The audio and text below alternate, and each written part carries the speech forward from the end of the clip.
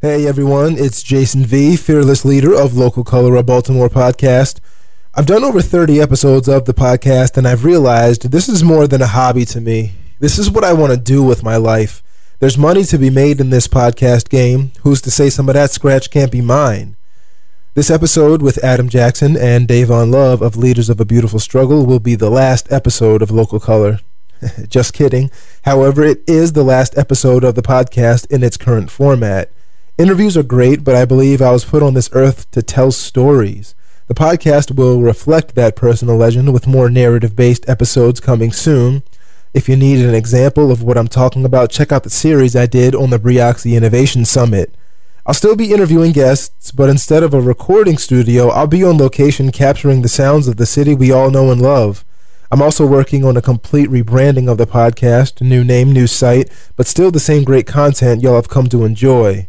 If you're an entrepreneur, I think you'll know what I mean when I say I've hit a ceiling, and now it's time to expand and take it to the next level. I've read all the Dale Carnegie and Napoleon Hill I can. Now it's time to put in the work. Thanks for listening. Let's get to the episode. Hey everyone, I'm Jason V, and this is Local Color.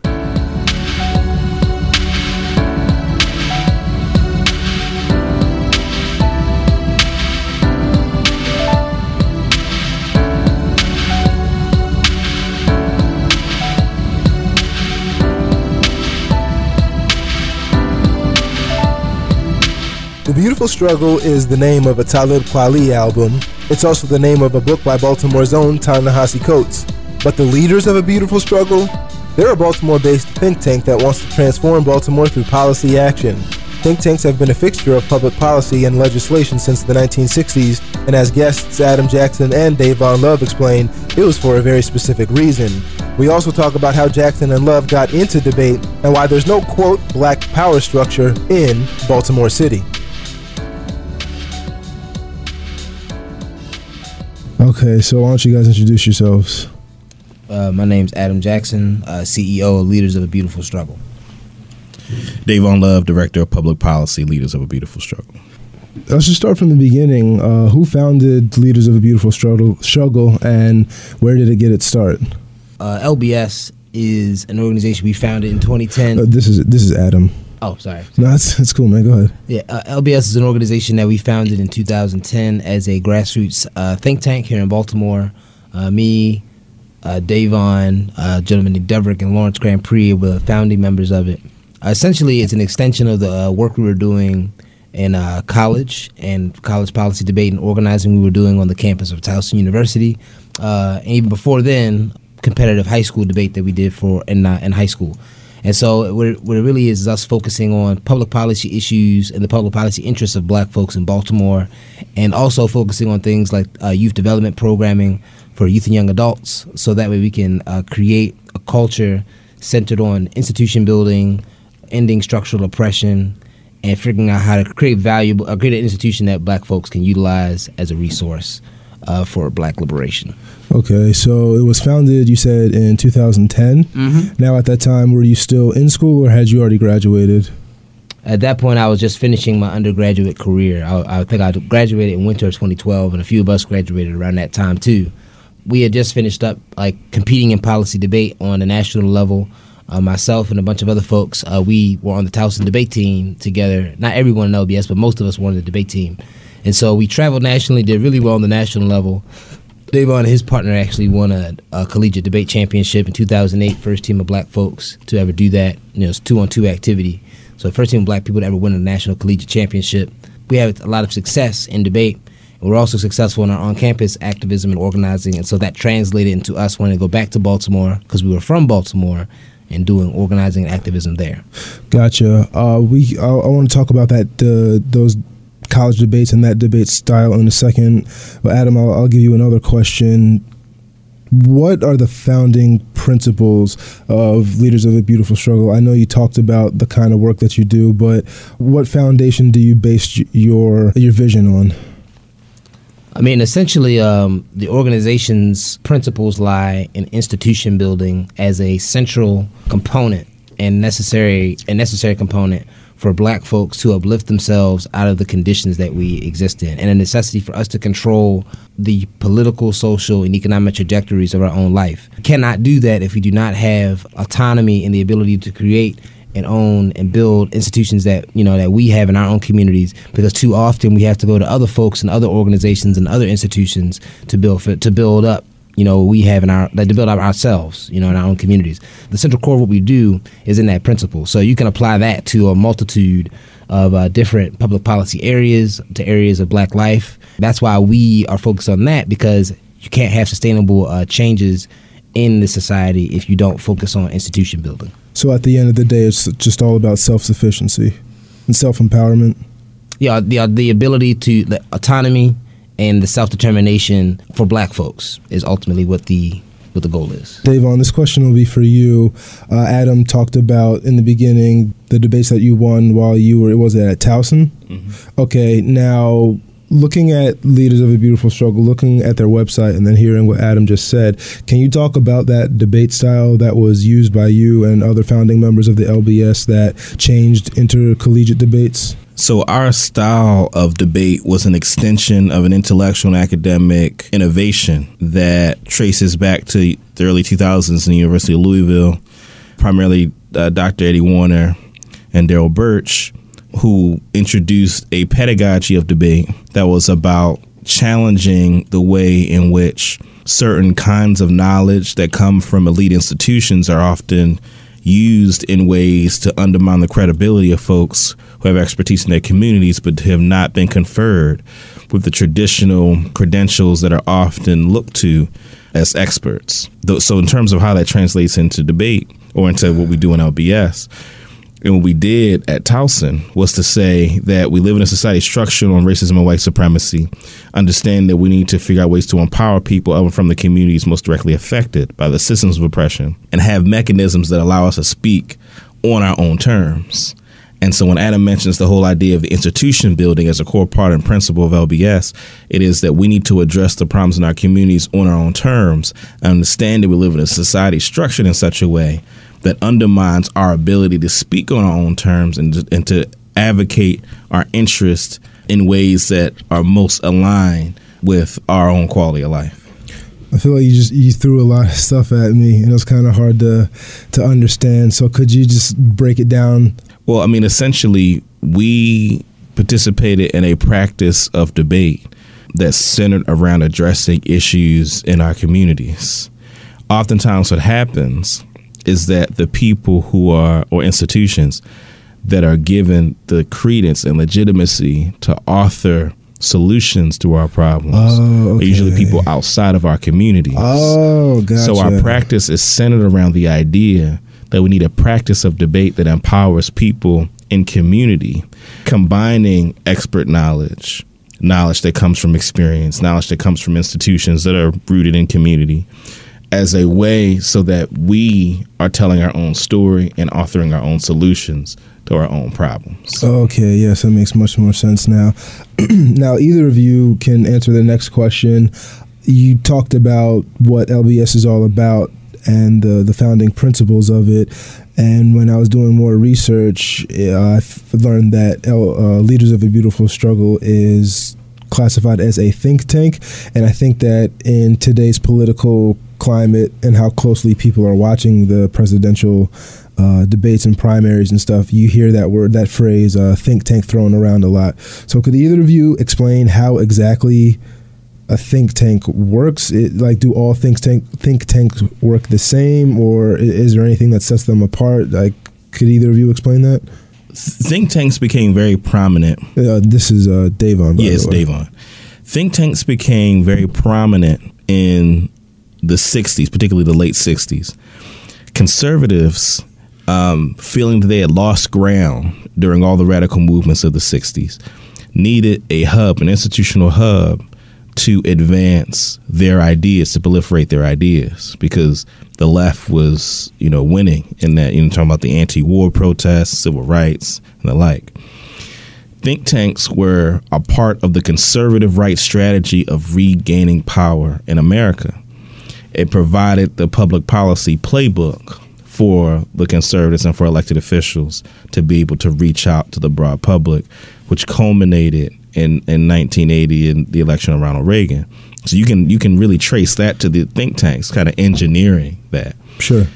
We formed as a community-based think tank because oftentimes people who are advocating on issues that affect our communities and Black people's communities are usually not people of and from our communities. Right. So so we're a think tank that is rooted in the Black radical tradition, the idea of challenging the structures that impair or impede our ability to address our own issues, but have a think tank model in terms of putting forward the policy agenda to supplement the work that's happening in community that's about empowerment.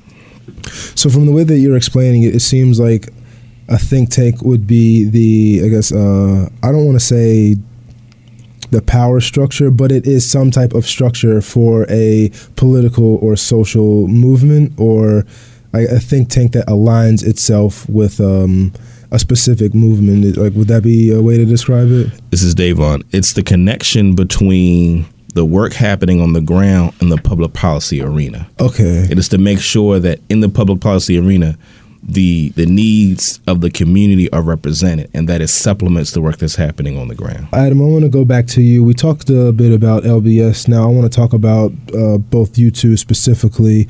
Are you from Baltimore, Adam? Yeah, I grew up in Northwest Baltimore. Oh, okay. Where in Northwest? Forest Park, Hanlon Park neighborhood.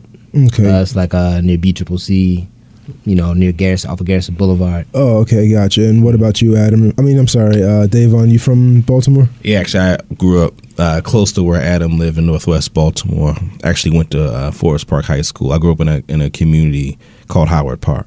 Howard Park. Did you guys know each other prior to starting LBS? Yeah, we knew each other a little bit in high school through debate. And okay. we weren't like close friends or anything. We just kind of knew of each other in debate. Right. And then we all started working together. Oh, try talking to them. Oh, I'm sorry. Then we all started working together in college. Oh, okay, cool. Now, was debate and dialogue, and either of you can answer this question, was debate and dialogue something that was important in your family, or something that you saw growing up that kind of got you into debate in school? This is Adam. For me, this is debate was something I got involved in because my older brother did it at Walbrook, and I went to Walbrook High School for a couple years, and before I transferred to Digital Harbor. And so he was involved in debate, and so he just said, he told me one day, like, Adam, do you want to start doing debate? And I was like, sure, why not? So I just kind of walked into practice, ended up loving it, stuck around and did it, and then eventually I got a scholarship to college for it. Oh, wow. I didn't even know you could get scholarships. That's pretty cool. Both of us did. Yeah. Oh, both of you did? Mm-hmm. Okay. Well, Davon, can you talk about your experience with, debate and social dialogue growing up? Was that something that your parents tried to stress the importance of, or how did you get into debate? I got into debate really kind of by accident. A friend of mine just wanted me to join the team. She was trying to recruit people to join the team, so I just happened to join it, and it happened to be something that I saw it as an opportunity to get a scholarship to go to college. That was really my initial interest. It wasn't something that I had much history in my family at doing or anything like that. Also on the website, it talks about the style of debate and just debate in general. And I wanted to talk a little bit about one phrase. On the website, it says that debate is intellectual innovation. How much of intellectual innovation do you think is self-reflection and looking at yourself and saying, maybe the problem isn't an external one, but a problem in my way of thinking, or a problem in how I perceive the situation or the topic that we're debating on? And either of you can take that question. I understand the question. Okay. You said on the website says that debate is an intellectual innovation. A part of the mission statement, so we have 3 prongs. There's public policy, advocacy, youth development, and autonomous intellectual. Sorry, keep talking to the mic. This is Davon. There are 3 prongs that we mentioned in our mission statement: youth development, public policy advocacy, and you might be referring to autonomous intellectual innovation. Okay. That phrase together means something to us. Autonomous intellectual innovation refers to the fact that many of the institutions that produce what people call expert knowledge are connected to mainstream institutions. We want to create intellectual products that are autonomous, that don't require legitimacy from major institutions, but that can be used to help people understand the world that we live in. Okay, so yeah, that was actually me that didn't fully understand the phrase, but thanks for clearing that up. Now, with everything that we've talked about and everything that's going on, especially in Baltimore, I mean, this is like the anniversary of the death of Freddie Gray, his arrest, and everything else that's happening. Do either of you think that the black community is on the cusp of some type of great change or shift in our way of thinking that's going to allow us to achieve some of the goals that LBS or some of the goals that LBS has for us? This is Adam. I would say not particularly. I'm saying the uprising and what happened with Ferguson, happened in Ferguson with Mike Brown and other places around the country. Like, those things have been happening for a while, and now there's just a different context for us to talk about them in. So now we've shifted from people not being able to talk about their stories and people and us actually noticing the issue. Now it's in corporate media, and now because corporations and other media channels have told us that it's important, now it's important. So I don't think we're tremendously anywhere different than we were before. Probably the major thing that's probably changed is people's ability to see it and talk about it, and that's a good thing. And giving people like us a larger platform to discuss the things that we do is good too. So generally, I think that we have the potential and the ability to do it. We just have to get the resources and the necessary investment to ensure that our work is going to be successful. Sure. Now, another question I have for that is, especially in Baltimore City, and since I've lived here most of my life, that's the only inspiration that I can draw from. For quite some time now, we've had a mostly black power structure in a mostly black city, but we're still, these problems are still happening. So what exactly do you think it's going to take for us to take that next step, despite the fact that the problems that we're facing are more visible and people are able to talk about them more? Like, what else can we do? I mean, like I said, we have the black power structure. What else is there? This is Davon. There are black individuals who have been able to ascend the ladder of certain political and corporate structures. But when you talk about, there is no black power structure, right? There are black people that are appendages of white institutional power and resources. So the task at hand is to develop infrastructure, grassroots, civic institutions, financial, political institutions that are independent, black-led grassroots that can put up forward political candidates or finance certain efforts that folks are doing in community that community controls. Because if we don't have that, then you have what we have today, which is individual black people who are, attached to other institutional arrangements that don't authentically represent the community, because that's not who they're accountable to. Right. And at the end of the day, that black appendage, as you put it, they're really the only ones benefiting from their position in the overall bureaucracy. It sounds very familiar. Have either of you read Claude Anderson? This is a book, Black Labor. Powernomics. That's exactly. Okay, Mm-hmm. So when you were explaining that, now I'm starting to understand more. Okay, cool. What is LBS doing now, and what is in LBS's future? This is Adam. So there's a lot of different things we're working on. One of the major things we're working on at the moment in terms of community-based work is the trying to create a community center in West Baltimore near Gilmore Homes called Tubman House. Essentially, it's located at the corner of Mount and Pressbury, and it's a vacant home that the city owns. But because the city wasn't moving fast enough to give it to us, and we already see a need in the community to provide services, we just took it back. The community took it back. And so, we took the boards off. We've been working out of it for a while now in terms of just, doing community cleanups, community cookouts and food giveaways and planting a garden next to the house. And so we're working on it right now to clean it up, and we need resources to to build it up even more. We also have our summer debate camp that's coming up soon in July. The Eddie Conway Liberation Institute summer debate camp that operates for 3 weeks in the summer. It's an academic boot camp, essentially, where we train students in both debate and organizing and social justice work. And it's a national institute that recruits students from around the country, as far away as California, as close as here in Baltimore. And we typically have very successful students who do debate competitively, and we also have a bunch of students who stop doing debate and engage in activism work.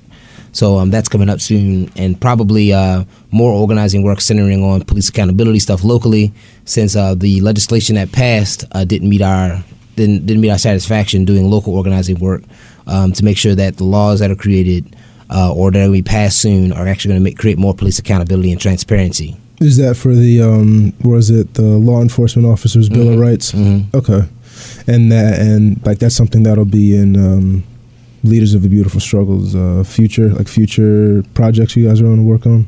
Well, we have just finished the session for the state, and so they passed legislation to change parts of the Law Enforcement Officers Bill of Rights, or LEOBOR. And one of the elements that we were focusing on was the police trial boards, because when police commit misconduct, they go in front of a trial board that consists entirely of police officers, only 3 police officers. And so we wanted to change the composition to include civilians on the trial board. And so they changed it so that way chiefs could appoint a civilian on the trial board, but it doesn't mandate it in terms of mandating it statewide.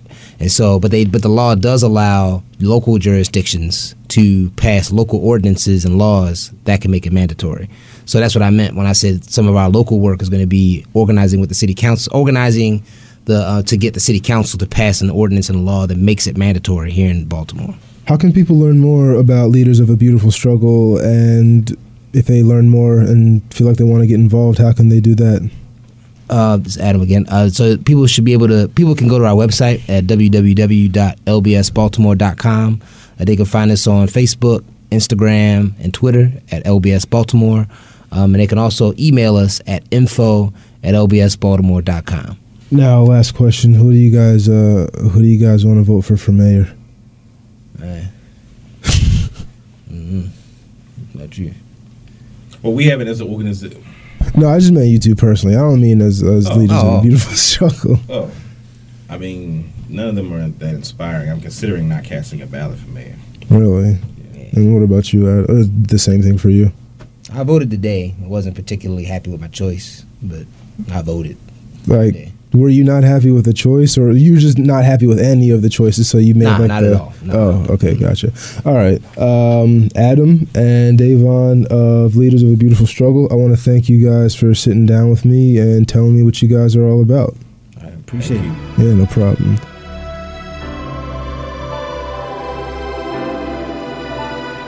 Local Color is written, produced, directed, edited, and engineered by me, Jason V. Local Color's theme music was composed and provided with permission by MobyGratis.com. Find Local Color online at localcolorpod.tk, where you can also follow Local Color on Twitter and Instagram and like on Facebook. Web hosting for Local Color is provided by Skylar Newman, with media hosting provided by Blueberry Podcasting Services. I'm Jason V, and I'll be back with more Local Color.